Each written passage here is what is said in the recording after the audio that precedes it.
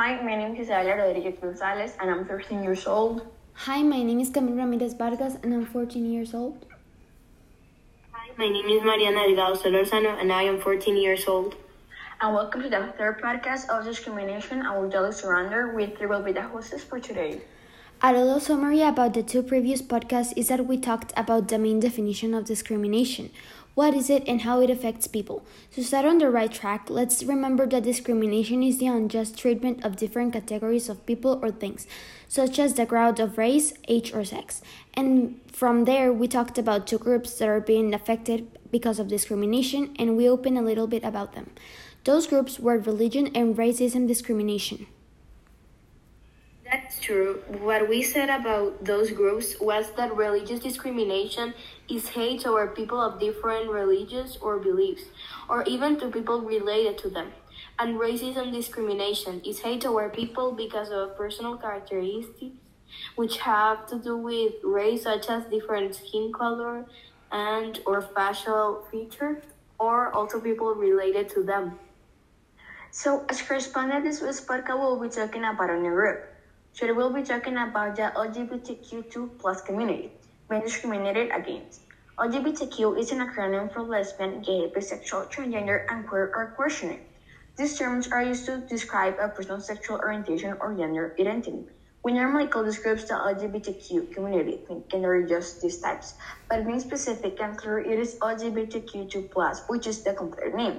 This means there are other names for people to describe themselves when they are part of this community. With this, a lot of people identify themselves as who they are and who they want to be.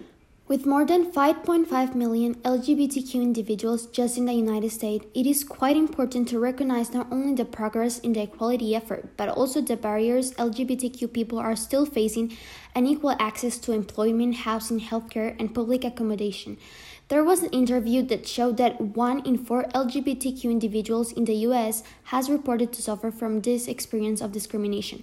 This was in 2016. Yes, and this is just nonsense because people are born how they are born, period. Discriminating is wrong and people can't do anything if someone feels like they have a gender that they have a different gender than what they are. It's very unfair that people discriminate against these people only because they don't like it. If you have something in your mind that is bad, you should just keep it there, but not throw it to these people. You can have like a different opinion, but respect should always be kept toward them because everybody deserves respect. They are humans. Many people are struggling with their sexuality and finding who they really are and how they identify themselves. The problem is that giving those unnecessary comments can cause them fear, embarrassment, and regret. They feel oppressed by others and can never be themselves. Imagine it's like being stuck in your own feelings, not even their parents supporting them. They feel lost and alone. These people suffer a lot, even if we didn't see it or can't see it. Constantly being told that you're not valid or enough by others must be really tough. Yes, it is very tough. But this is not only how people feel and how they identify themselves as, but it's also how they want to be recognized by people, how they want to be called. Because of these people, nowadays say what pronouns they want to be called. That is to say, if they want to be called by she, her to identify as feminine, him to identify as masculine, and they them for neutral pronouns. There are some people that have different pronouns depending on the day or how they feel, as well as people identify as non-binary, which is people that don't identify either as women or men. In conclusion, it is always better to ask for people their pronouns so that we can appreciate them in a respectful way. Always try to make that person feel comfortable with you and themselves.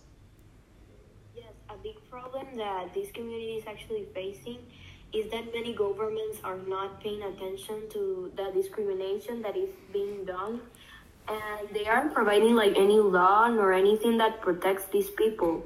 So also when discrimination happens, many people often have used a religion as an excuse to insult these people and telling them that this is wrong and it's a big mistake to be how they are. So about 28% of people that are of the community of LGBTQ lose an advancement in their work just because of their undefined gender. Lesbians, gays, bisexuals, and transgender individuals into others that are part of this community can find some problems in receiving accessible and inclusive health care and finding medical providers that go along with their needs. Some of the discriminations they suffer in the healthcare is the refusal of care, use abusive language by a medical provider, and discrimination for fertility and sexual health specialists. It does not only happen in the medical center, but even in the public and social settings. In these places, the LGBTQ individuals may be unsafe or unwelcoming. Everything of this depends on the attitude and beliefs expressed by those who are in the setting. Some of the places may be at school, playgrounds, parks, bars, among other settings. In conclusion, LGBTQ community as well as other groups does suffer physically and mentally. Sadly, for this group, there hasn't been that many solutions. So there has not been a law created in that fully protects the individuals of the LGBT community. If they are discriminated against, of course this is wrong. There should be a law. But since there is not a law, we should help by informing people about this and respecting others as who they are and how they want to be called.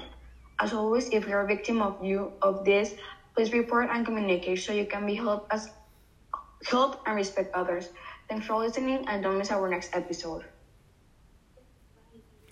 See you next week. Thank you.